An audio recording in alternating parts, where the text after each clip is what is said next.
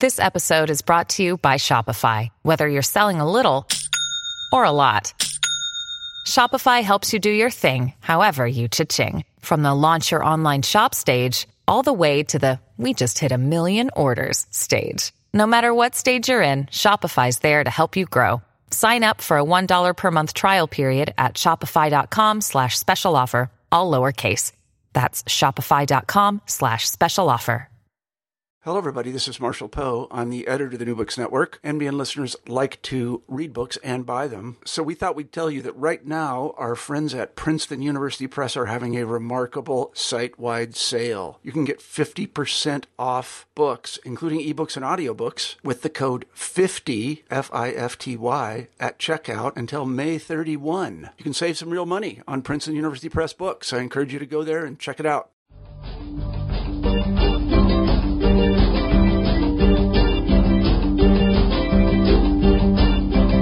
Hello, and welcome to New Books and Philosophy, a podcast channel with the New Books Network.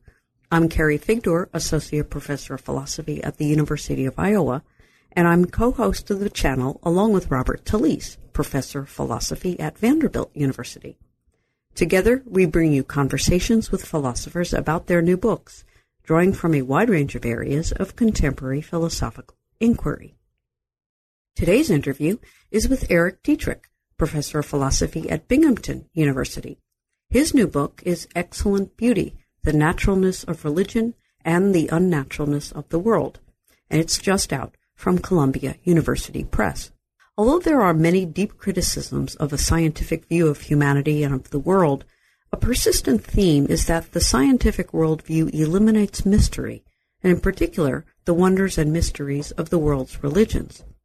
In Excellent Beauty, Dietrich argues that the human thirst for mystery would still be slated even if we explained away the mysteries of religion in scientific, and specifically evolutionary, terms.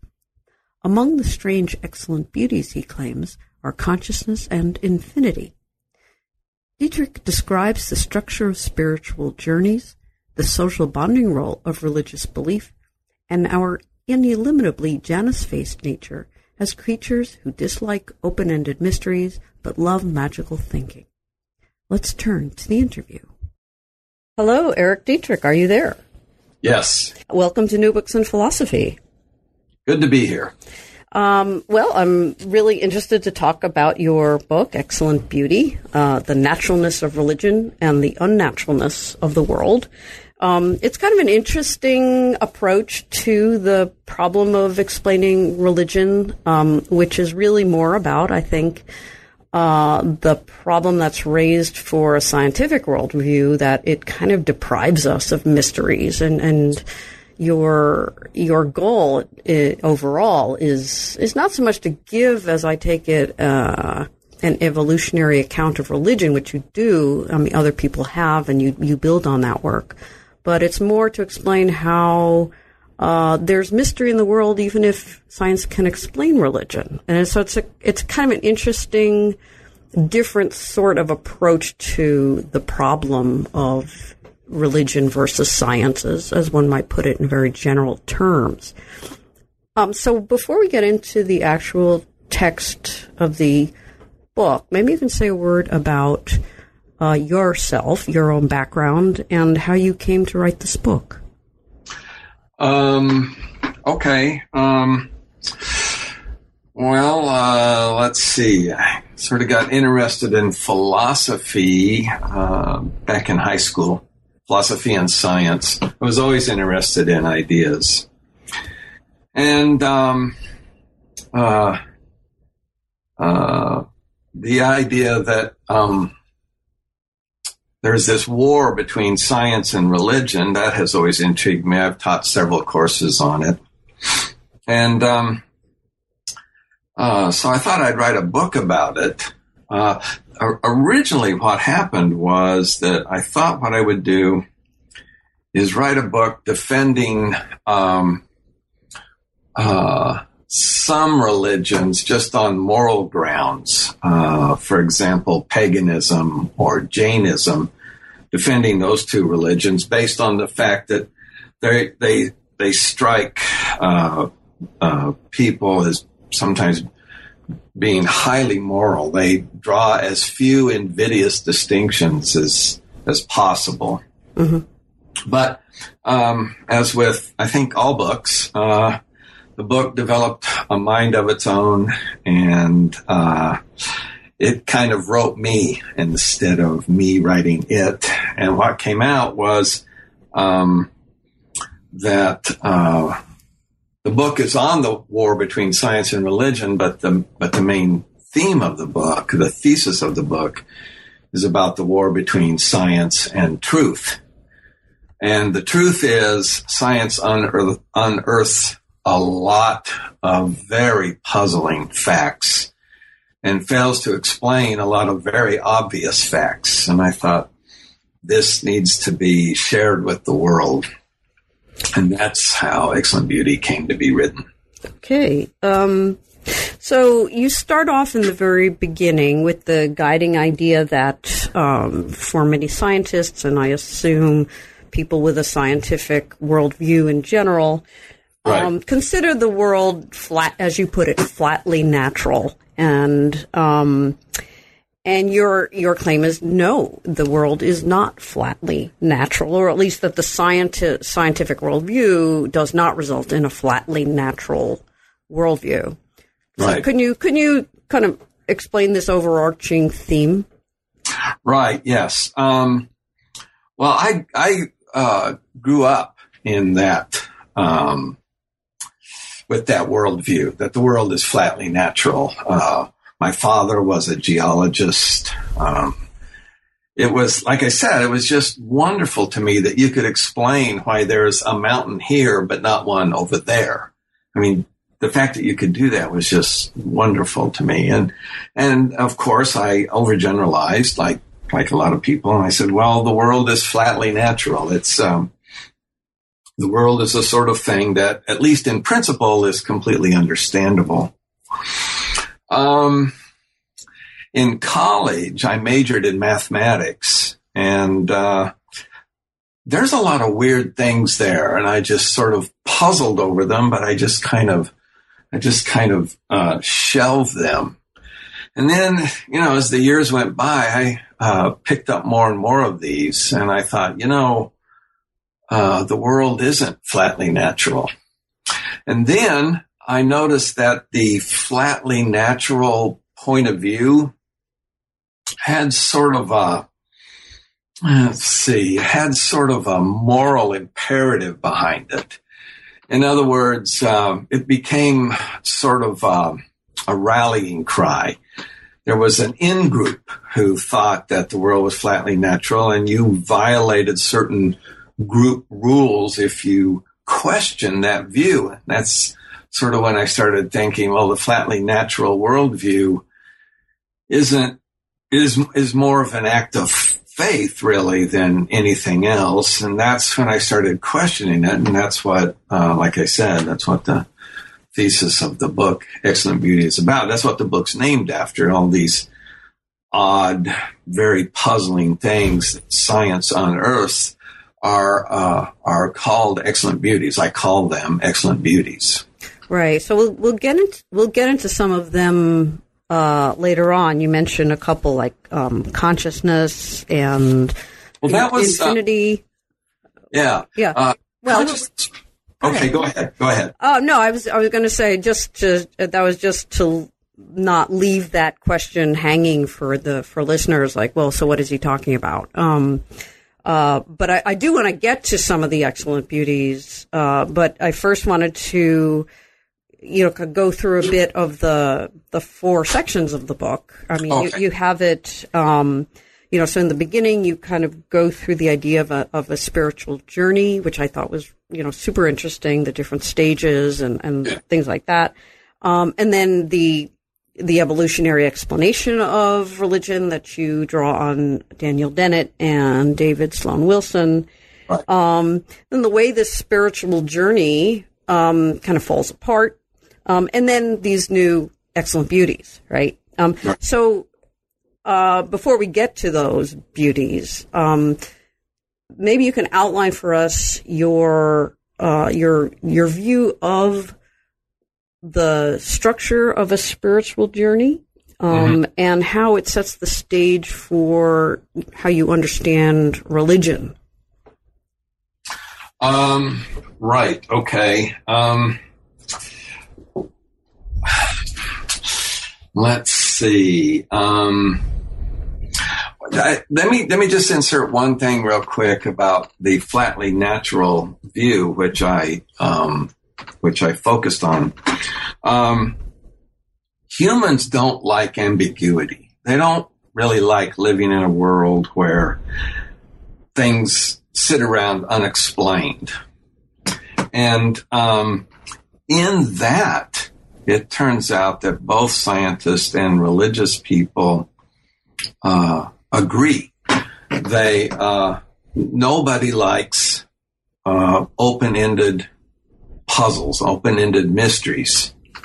So that's a thing that they have in common. Okay, so as to the notion of a spiritual journey, I set the book up that way because I wanted to move the reader from being religious to at least, perhaps only for a short time, questioning the notion of being religious, so that would leave open a little gap where I could perhaps make a successful case for the excellent beauties. Now, did you have a question about the stages? Or? Yes. Yeah. Tell us about because I thought that was, especially being stuck in, if this 3-stage view of a spiritual journey, and then you've got this middle stage where we're stuck. And I thought that was yeah. Okay. So, I did this using, my own, little quasi spiritual journey with Santa Claus.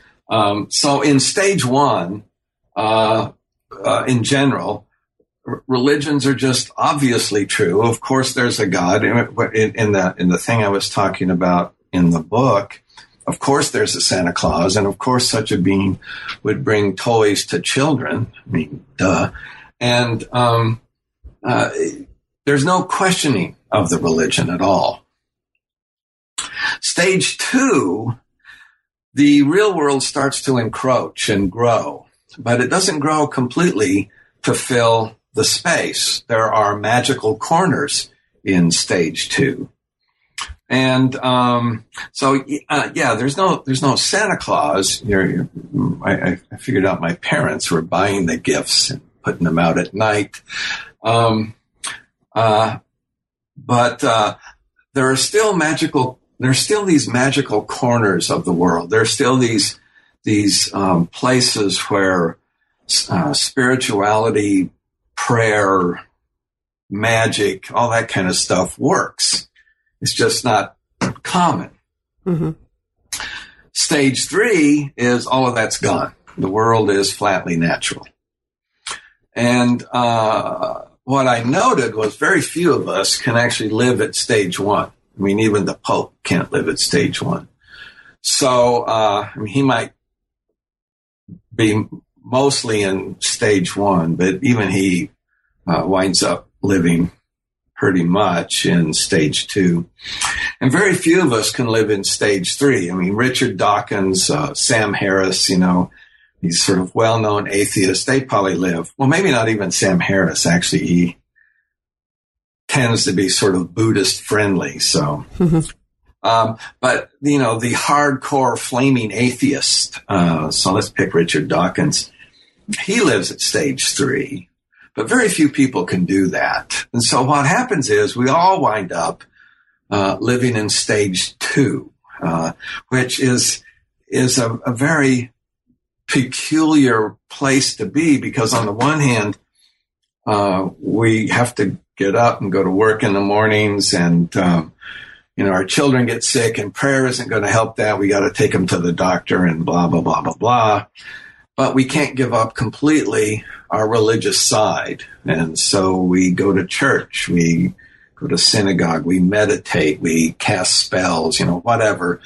And that's where we all live most of our lives. Why can't we? Maybe you could Why can't we, what? Why can't we join Dawkins, let's say, in stage 3? Well, try it. I mean, maybe you can, but the vast majority of humans cannot. I mean, I have a chapter in the book called The 1 Billion, where I write about the third largest religious preference, which is none. But it's only the third largest. By far, the largest preference is religious. I mean, most people on planet Earth are religious. There's a little over 7 billion people. If 1 billion of them are not religious, 6 billion of them are. So it's just hard to do. And all of that, I mean, that very question that you asked, the reason it's so hard to be what we might call a flaming atheist, that strongly suggests an evolutionary and therefore genetic component to our being religious. We're driven to be religious by structures in our brain, just the same way that we're driven to speak a natural language by structures in our brain. Okay, so how does this, so maybe you could say how you're defining religion, right? Right. Yeah. Yeah. So, I have a segment of a chapter on that. Religion has 3 components. It's a social system. It's a group system. It brings people together.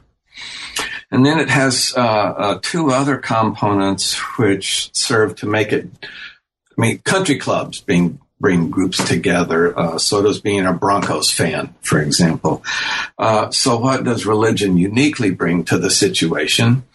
And it brings a notion of the supernatural. All religions have a supernatural component. Mm-hmm. That is, all religions have a component where they have to deny the laws of physics, the laws of chemistry, and the laws of biology. And, a lot of religions say, well, we only deny a couple. But the thing is, the laws all work together. So it's just a big negation sign in front of science. Mm-hmm. And that's what makes stage 2 so interesting, because a lot of us believe in science. We use science in our daily lives. We just put it to one side when we engage in our religion. So, have I answered that question? Yeah. So one other thing, I mean, you mentioned the 1 million, the people. The 1 billion. 1 billion, sorry. Right. My error. Of people who don't profess religious belief. Right. One of the things that was among the many interesting things was that you mentioned, you start off one chapter where you make note of the fact that this idea that, as you just put it, that religion is evolutionary, as you put it, driven by structures in the brain. I mean, we can get back to that particular comment later, but you juxtapose the idea that when you present somebody, one of the 7 or 6 billion, with the idea that there is no God or any of the anti-religious sort of or atheistic claims, mm-hmm. they get very upset, that we might be descended from apes, whereas nobody gets terribly upset by the fact that there's a sexual assault in the United States every minute or 2 minutes, and so on and so forth, with all the, constant evils that go on in the world. Right. And I thought that was a very interesting way to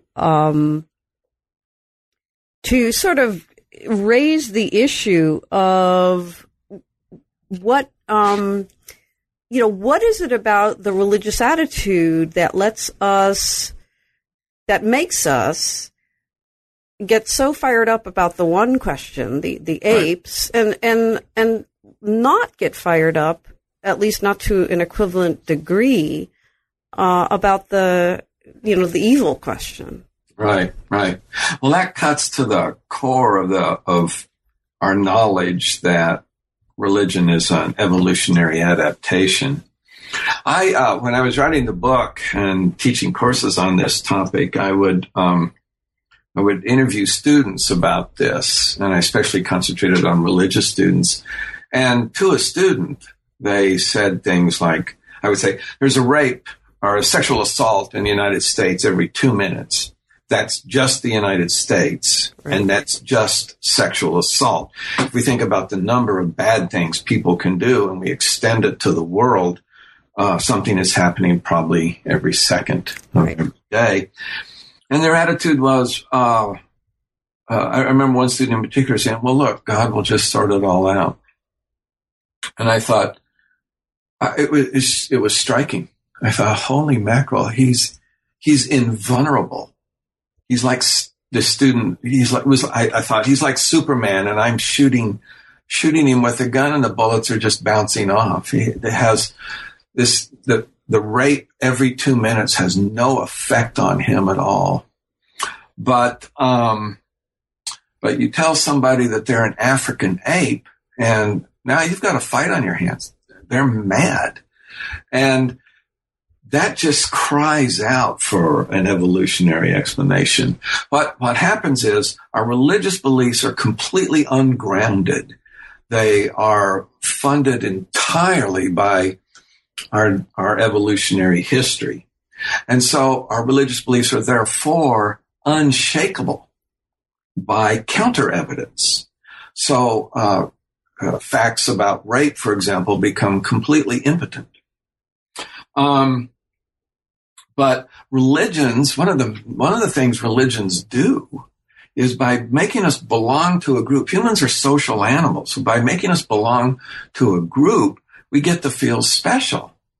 Any group does that. You know, you get invited to join Phi Beta Kappa when you're in college, and all these groups make you feel special. And coming along and saying, by the way, you're an African ape, that makes you feel not special. And now you're mad. The rapes don't have any effect on how you feel about yourself and your connection with your community. But because God's going to sort it all out in the end. But the fact that we're African apes, that might mean there isn't a God. And now you're mad. Now you're mad. Now you're angry. It has to be overthrown. We're going to stop teaching it in high school to our biology students. We're going to pass laws against it. Well, if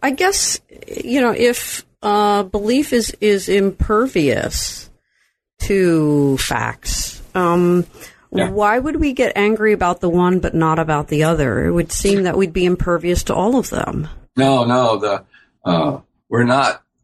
Well, I have met people. I say, look, you're an African ape. And they go, yeah, whatever.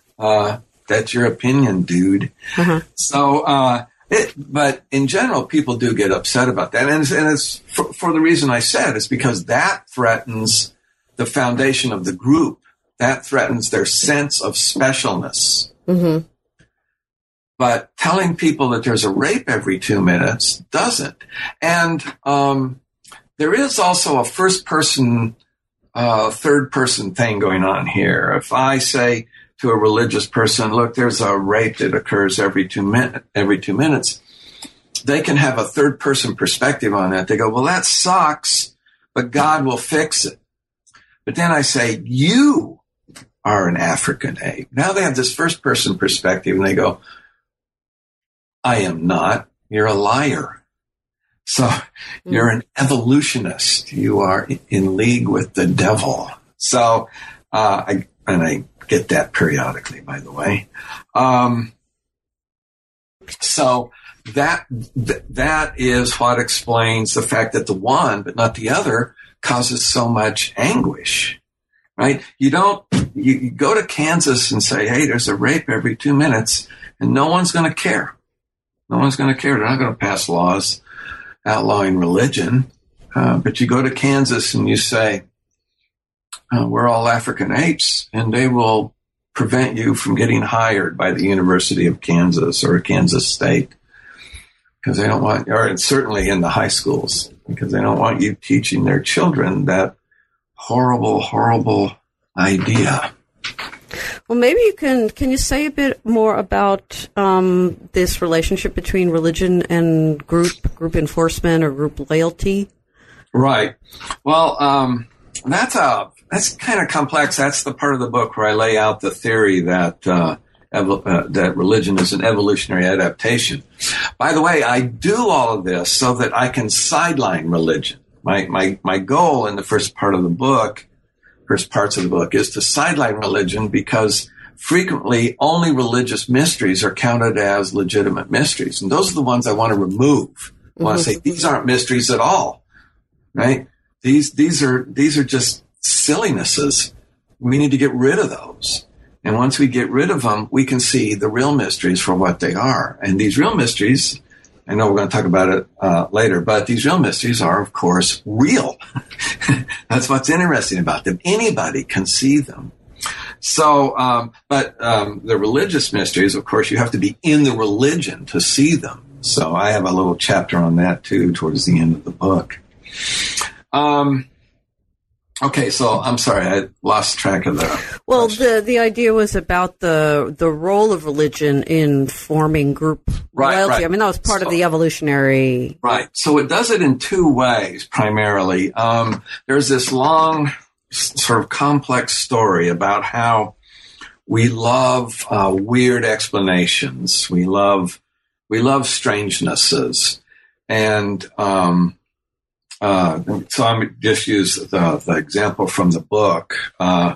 So you're sitting in the forest and you hear a twig snap, and you think, oh, it's probably Jones over there getting ready for, the animal hunting or something. And then as you sit there, you think, yeah, it's probably Jones, or maybe it's Smith. And then you think, hey, maybe it's a walking tree. Hey, yeah, a walking tree. And you get all excited about that. And let's imagine this occurred, 200,000 years ago. And what happens after, a couple of years, let's say, is the walking tree clan forms. And the main deity is this walking tree, which turns out only you have experienced. So that makes you even more special. And so one of the things that knits the group together is this idea that we have we all have this sort of shared mystical, sacred connection. I don't know if I mentioned that when I was describing religions. They're social groups. They have a supernatural connection, and they also have a whole notion of sacred. Right? So these three things knit groups together, have a supernatural connection, and then have a sacred aspect. Well, this walking tree is sacred. So accepting this makes us special. And furthermore, it's all kind of secret, right? So the people who live across the river who worship rocks, those people are just stupid, right? We don't like them. And so what happens is our group forms, and we because we share this sacred, even supernatural connection. Then the second aspect is that the supernatural aspect of the religion helps enforce the moral rules, or not even really moral rules, the rules of group membership, the things that knit our society together. The beliefs that the foundational beliefs that we have that knit our society together, that is what those two things make a group out of us. And the group connection in humans, our group membership, has an upside and a downside. The upside is, as a member of a group, we're very robust. I mean, humans are the dominant species on the planet, primarily because of our group membership. We belong in groups and we work together. And when we work together, we can eradicate disease. We can also wipe out whole rainforests. So, and the downside there is that we have outgroup hatreds, and these outgroup hatreds help knit the group together. And that's also funded by religion. So, like I said earlier, what happens is, we all belong to the Walking Tree clan, and that's very cool. And there's all these secret rituals that we do, and nobody knows about them. And then those people on the other side across the river over there who worship rocks, we hate them. And that helps knit us together because we hate those people over there. Just like hating Democrats helps knit Republicans together and vice versa.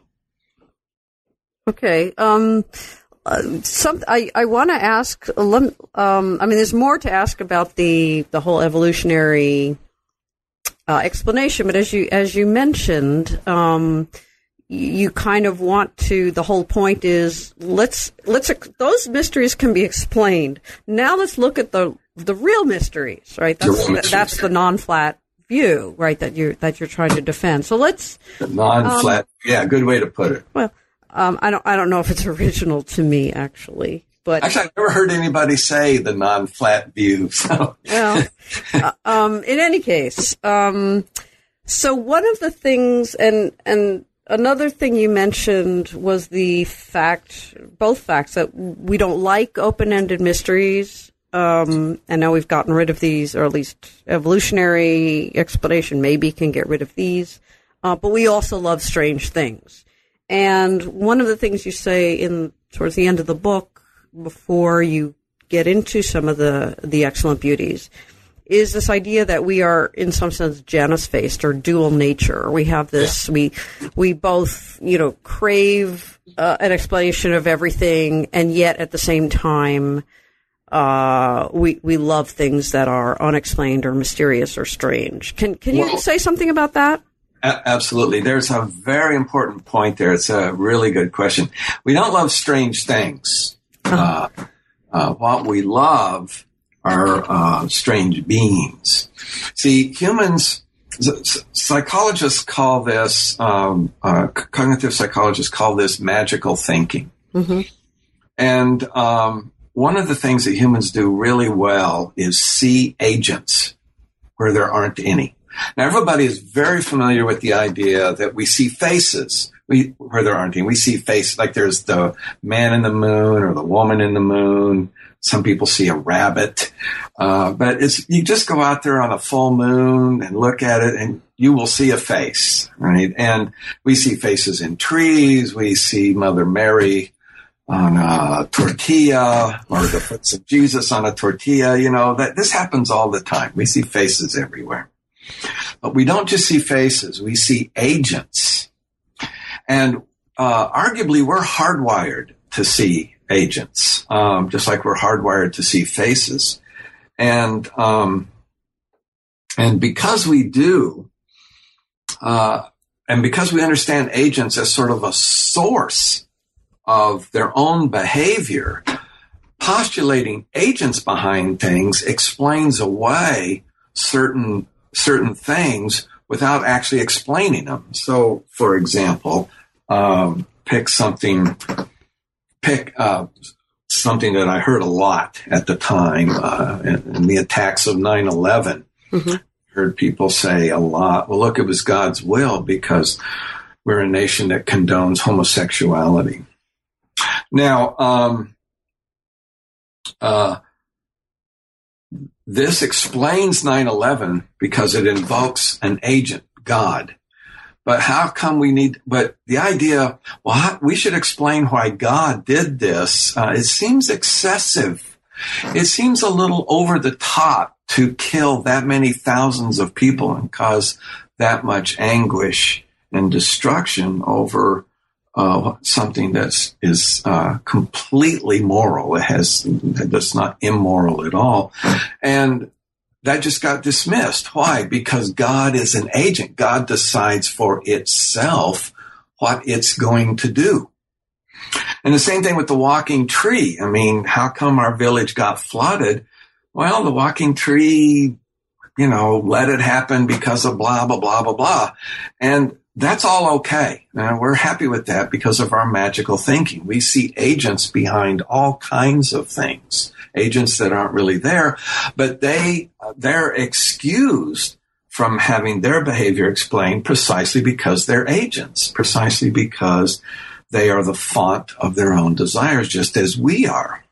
So that wraps everything up in this nice bow. We want to explain Hurricane Katrina. We invoke God, and then we wonder why God did it. But that's okay. God has his reason. Maybe he'll tell us when we get to heaven. But we don't have to worry about that once we figure out that God was the one behind it. Because, for example, members of our family do weird things, and we say, why did you do that? And they go, I don't know. They offer some lame explanation, and we go, okay, whatever. People are always doing strange things, and so are the agents that we invoke. So, I mean, we do. Yeah, well, I wanted to talk about, you give an evolutionary account of religion, to get rid of those mysteries, these invoked agents, whatever. But at the same time, you also say we're kind of stuck with it. It's not like we can get rid of it, and that's what I thought was interesting. If you could, yeah, we can't get rid of it. That's precisely because we all live at stage 2. We all live at stage 2. We can't get rid of it. So we wind up being Janus-faced. On the one hand, we look one direction and we see religion. We look another direction and we see the natural world and ordinary causal explanations. And we just have to, we live in that realm. But to the extent that we're religious, that's, we don't like mysteries in general. What we can tolerate fairly easily are oddly behaving deities, right? So if Thor brings down some lightning and causes a forest fire, we just say, well, that's just Thor. He's kind of a jerk that way. So, that's what we don't have trouble with. And that's simply because we are hardwired to see agents, and we're also hardwired to expect agents to do things that we don't really understand. But actually, a puzzle, scientists like puzzles. They run the Large Hadron Collider and they don't find the Higgs boson. Now everybody's going to be really interested. But they're not interested because they think this shows the world is not flatly natural. They're interested because it gives them something to do in their quest to show that the world is flatly natural. There's a little extra hiccup, right? An extra hurdle to go beyond. Mm-hmm. Now everybody's thrilled because there's more work to do. Well, so I guess the implication is that we can't learn you keep saying hardwired, and it's like I can't learn not. You use the device of the Muller-Lyer illusion, right? Yeah. We know it's not true, but we can't help seeing that the lines are of different lengths. And I thought that was a very curious analogy for religion, because, could you explain that analogy exactly? And because our visual systems are, you might say hardwired in certain ways. Yeah. And that sort of, well, they can learn too. We can learn that the Muller-Lyer illusion is an illusion, that the lines are not actually different lengths. Right. But what you seem to be saying, and this is sort of my question, is that even though we know that there aren't these supernatural agents and stuff like that, even though we could learn this, or maybe that's the issue, we can't learn it. Is that the idea? That's right. We can't learn it. We're saddled with an illusion. That's why I have a chapter in the book called "There's No." I can't remember exactly what it's called, but the thesis of the chapter is that there's no such thing as Christianity. It's not that, I think it's called Beyond Atheism. It's not that there's no such thing as God. There isn't. But that's not the issue. The real issue is there's no such thing as Christianity. There's no such thing as sin being the most important thing in your life. And this guy died to take away your sin so that you can go to heaven. But in order for that to happen, you have to believe in him. that whole thing is false. There are Christians, of course, but there's no such thing as Christianity. There's no such thing as Judaism. There's no such thing as Buddhism, Hinduism, right? There's Hindus, there's Buddhists, there's Jews, but none of these religions are real. None of these religions actually exist. They're all illusions, just like the Mueller-Lyer illusion, the one where the line, and you can, what's nice about that, I mean, you can do this yourself at home, for an exercise, draw 2 lines, horizontal lines that are exactly the same length, use a ruler and a straight edge, and then put the arrows on them in the appropriate ways. The one has the arrows, pointing out, and the other has the arrows pointing in, and instantly the lines will look of unequal length to you. Why? Well, no one's really sure, and there is some evidence that the Mueller-Lyer illusion might be culturally relative, although that evidence hasn't withstood much scrutiny. But let's assume it's just a general human property, and no one's really sure why it happens that way. There's been some theories about it. It has to do with understanding how corners work, but maybe that's just kind of a stab. So at the end of the day, we don't really know. But we do know about the illusions of religion. These are all religions are a function of 2 things: our evolutionary history, the fact that we're hardwired to be religious, and then secondly, the artifact, the local sort of cultural artifact of being in the religion that we're in. It's just like language. We could have grown up to speak French or Swahili or Mandarin, any number of the languages on earth today, but we didn't. We grew up in a country that spoke English. And English is also a bit of a fluke. There's easily a possible world where there's no language like English, and nobody speaks it. So that's all perfectly fine. But speaking a language is not something that's up in the air. We don't learn to speak simply because we live in a culture that speaks. We learn to speak because we evolved a language ability. Humans have brain. No one understands any of the technical details, but we have brain mechanisms that we're hardwired to have. Normal, healthy humans are hardwired to have that allow us to speak some natural language or other. Which one we speak is a bit of is a coin toss, several coin tosses actually, but that we speak a language isn't. If we're normal, healthy humans, we will speak a language just as night follows day. But I guess if it would seem then that those who think that religion is an illusion are Did you say isn't an illusion? Is that what you said? Those who think that it is not an illusion are basically born that way, and correct. The people who think, both sides are born that way, and right. Atheists sort of have their own evolutionary explanation, and matters here are really quite complicated. For example, let me give you an example off to one side that's actually quite relevant. Homosexuality persists in the human population. It has since the beginning of humans, and it persists to this day. And the question has always been, why? How come homosexuals persist since they don't probably mate in great enough numbers to reproduce? And anyway, the children of homosexuals are very rarely themselves homosexual.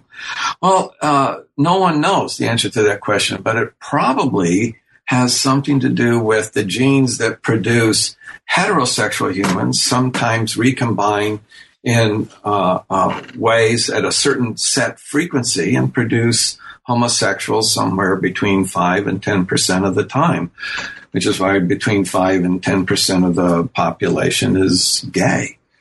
Okay, that's fine. Well, it's the same thing with religion. Every once in a while, say 1/7 of the time, who knows? But somebody is produced and the religion gene didn't quite turn on right. Now, complexity is, I have a big footnote on this in the book. A complexity in this is as the world gets more and more, as the felt danger in the world increases,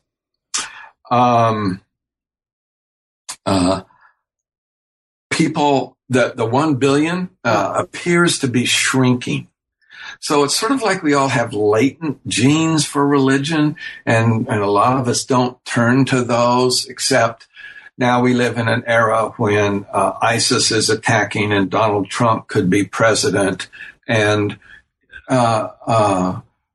it's, somebody, just, some person out of some random person could put together a nuclear weapon, a dirty bomb of some sort from instructions he or she got off the internet and do serious damage. Someone can unleash anthrax and, cause all kinds of problems. It's a dangerous world. And every once in a while, someone makes a movie about an incoming asteroid. And we never used to think about that, but now we do. And all of that is having this diminishing effect on the 1 billion. That number seems to be getting smaller on the available scientific survey evidence. And that's depressing, but it also shows that this being in the flaming atheist category, stage 3, it's reasonably hard to do. I mean, I have met people for whom, they didn't turn to religion hardly at all, except when their loved one was dying. And when their loved one was dying, they didn't turn to religion per se, but they did use phrases like, please send positive energy. Mm-hmm. And I would do that myself. So there's a sense in which, we don't escape it completely. We just have people who have less of a innate religious engine, or less innate draw to religion. But perhaps nearly all humans have at least some. It'd be a rare person who was losing their loved one who said,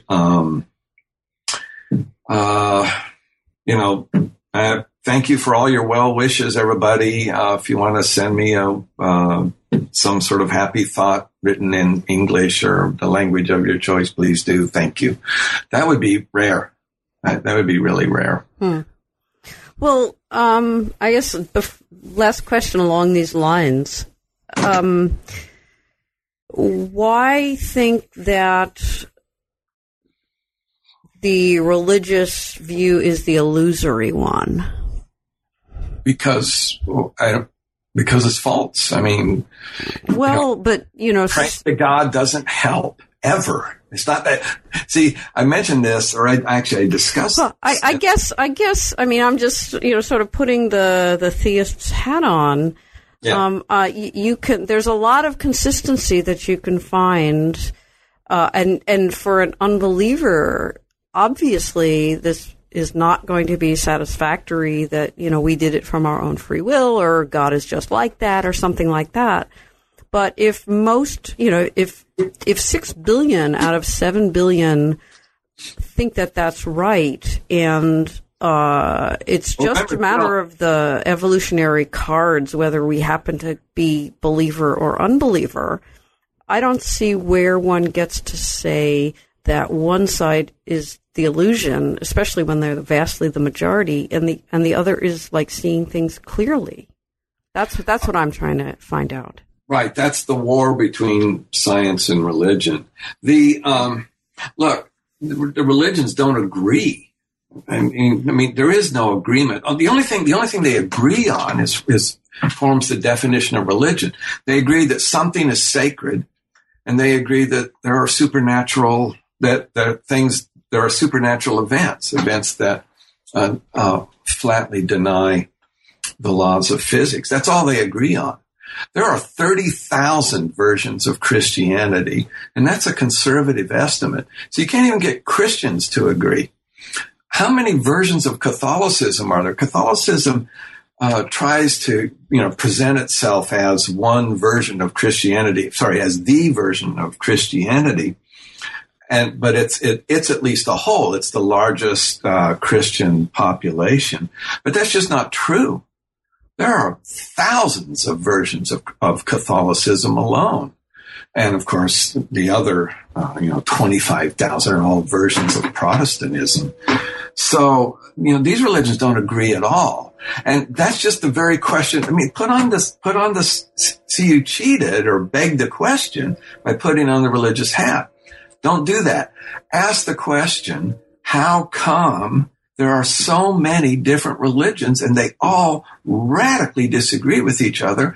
And furthermore, a lot of them hate each other. They think the other religious people are just wrong. How could that possibly be?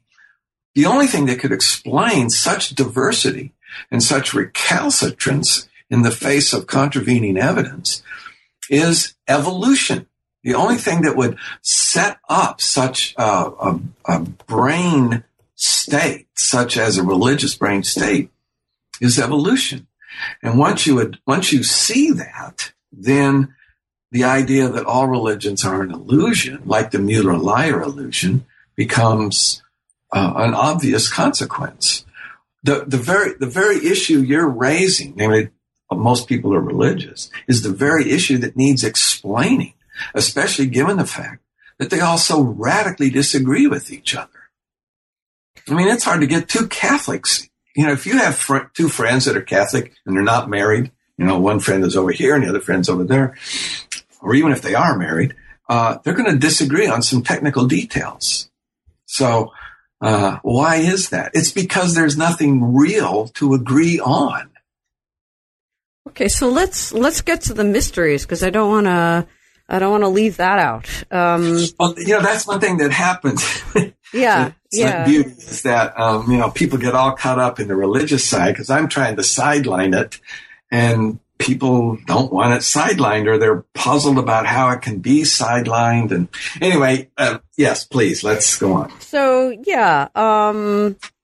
so you talk about the mysteries, or excellent beauties, truths that we weakly understand, or in some sense don't quite fully grasp. Well, it's worse than that, or better. Oh, okay.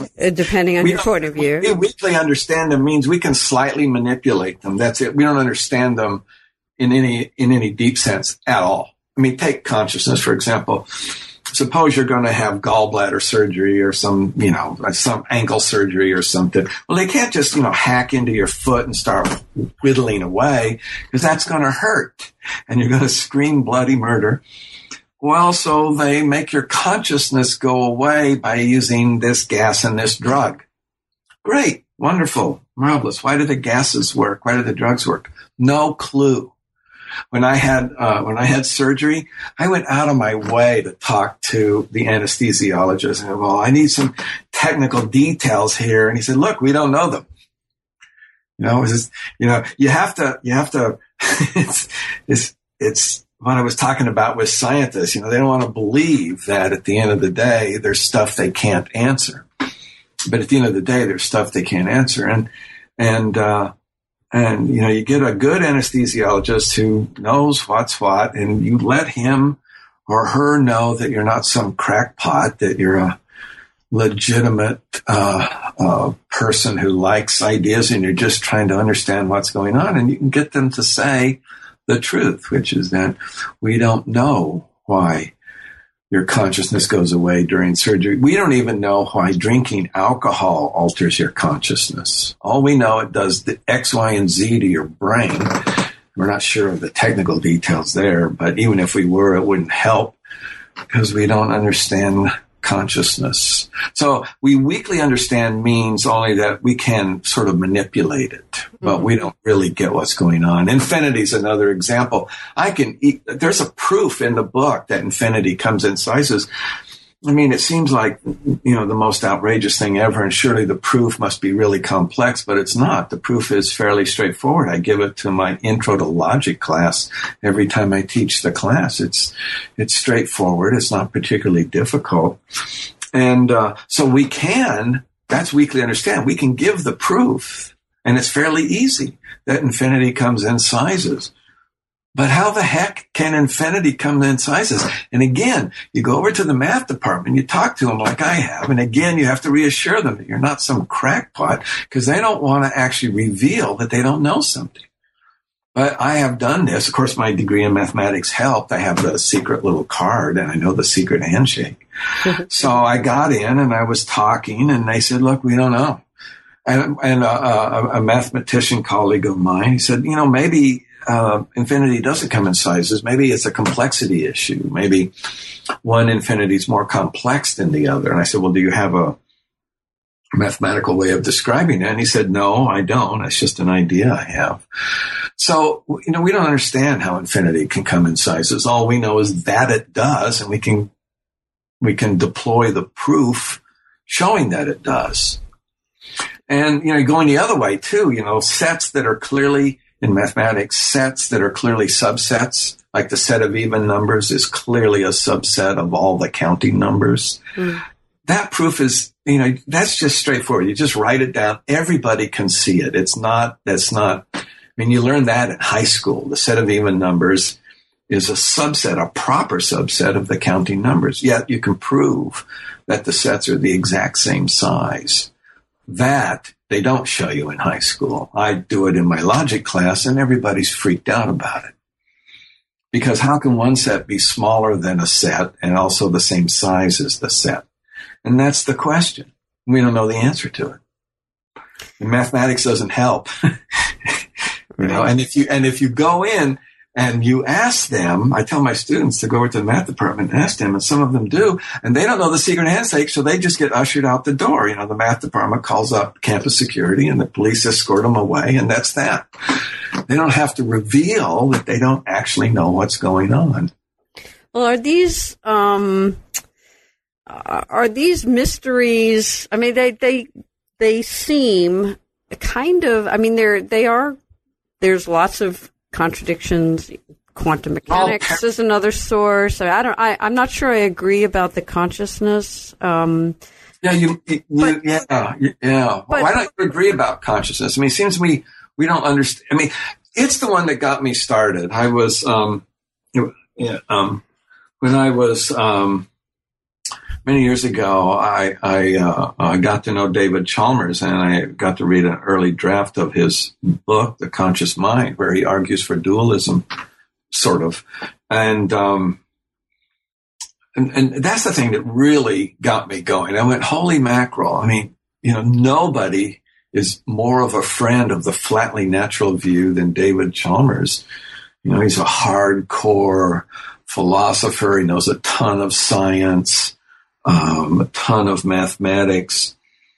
And he just said, look, at the end of the day, we're stuck. We absolutely cannot explain consciousness. And here, weakly understand, again, like I said, it just means we can make it go away during surgery, and we can alter it with a couple beers. Okay, fine. But what's going on? No clue. And in fact, Chalmers went so far as to say, look, it's probably not a physical property of the brain. That's the conclusion of his book. Actually, the conclusion of his book is not that it's probably, it's definitely not a physical property of the brain. Well, let's. That is a mystery. Right? We could start a whole discussion there, but we're running out of time, so I don't want to focus on that one. But let me just, ask one sort of final question about the book, which I was going to ask a moment ago, was these mysteries. Some of these mysteries, they're things we don't know. Maybe we don't know now. Maybe it's partly because we haven't thought up the right sort of mathematics or the right sort of physics with quantum mechanics, or whatever. But these don't seem any less amenable to scientific explanation at some point as religion has, apparently. So they don't seem to be mysteries of the same sort of ilk that you get from religion. They just seem to be open scientific questions. Unless you somehow find a way to show that these are not just mysteries that are linked to our current neuroscience or our current ways of articulating mathematics or our current ways of articulating quantum mechanics. They're actually like deep things that we won't be able to ever fathom. Well, I know you didn't want to talk about it anymore, but the explanatory gap in consciousness, I mean, no one has even come close to bridging it. And Dan Dennett thinks he has, but of course he's the only one that thinks that. So, it just seems, look, science might explain these, but at a minimum, science is currently flabbergasted by all of these paradoxes, all the ones I list in the book and discuss. Logic, for example, it looks like the actual logic that we need is going to have to allow true contradictions. These are contradictions contradictions are always false, but some of them are also true. So they're true and false at the same time, which means we live in an essentially paradoxical world. And there are plenty of very serious, sober logicians, philosophers, and mathematicians who think this is a perfectly reasonable logic. It's the logic we need to describe our underlying reality. Given that, it does seem like it's reasonable to say, well, look, science might explain these at some point, but the track record isn't good, and we've made no progress in understanding them. We've had the proof that infinity comes in sizes since the late 1800s due to the work of Georg Cantor.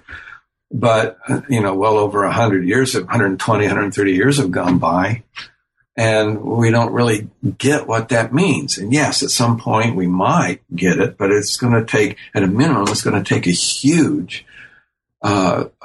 new vision of things, which we don't even see on the horizon. I mean, there's a bunch of things like this. And then there's, minor things that just befuddle us. I talk about the Voynich manuscript in Yale University. And it's this manuscript that people think was written in the possibly 1600s. And it's an entire manuscript with drawings and a whole bunch of writing, and nobody can decipher it. Nobody. And serious cryptologists have worked on it, and they can't decipher it. So you think, well, maybe it's just doodles on a page after page after page. But a statistical analysis of the symbols indicate that it is a language. Namely, if you do a statistical analysis of English, just say, say 1,000 pages of English, you expect to see certain letters occurring more than others, like E, for example, and certain words like DOG occurring more than certain others. And you see all these complex statistics. That's the same thing that happens in the Voynich manuscript.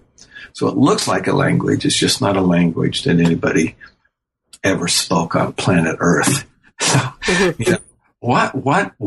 I mean, yeah, maybe somebody will figure it out, or maybe it really is just a very complex and technically sophisticated doodle. And maybe one day we'll find out, but we're staring it in the face, and we're staring all these things in the face, and they do not show any sign of being explained by science. They just don't. So we're stuck with them. Uh-huh.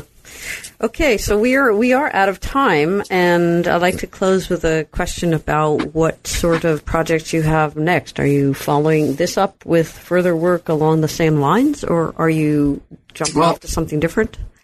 No, I'm working on the same lines. I'm working on a book now about points of view, which is really a book about disagreement. As I mentioned early on, I'm very impressed by the fact that some people pick 9/11 again. There are people who think that 9/11 was a supreme act of beautiful sacrifice to a just and all-powerful God, and it was a very worthy act. And then there's a bunch of people who think it was one of the most despicable acts in the history of humankind, an act of profound evil. And I'm impressed that the same species has those two beliefs. And I'm inclined to think that what this means is that once you get brains as big as ours, the fact that we're the same biological species becomes basically in the noise, that humans, even though they're the same biological species, actually break up into a whole bunch of species that are strictly a function of the things we believe and the way we believe them. So that's the book I'm working on now. Very good. So, well, we are out of time now. So I wish you luck with that book, and maybe we'll have a chance to discuss that as well at some point. Okay. Okay. Thank you. You're welcome. Okay. Bye-bye. Bye. You've been listening to my interview with Eric Dietrich, professor of philosophy at Binghamton University.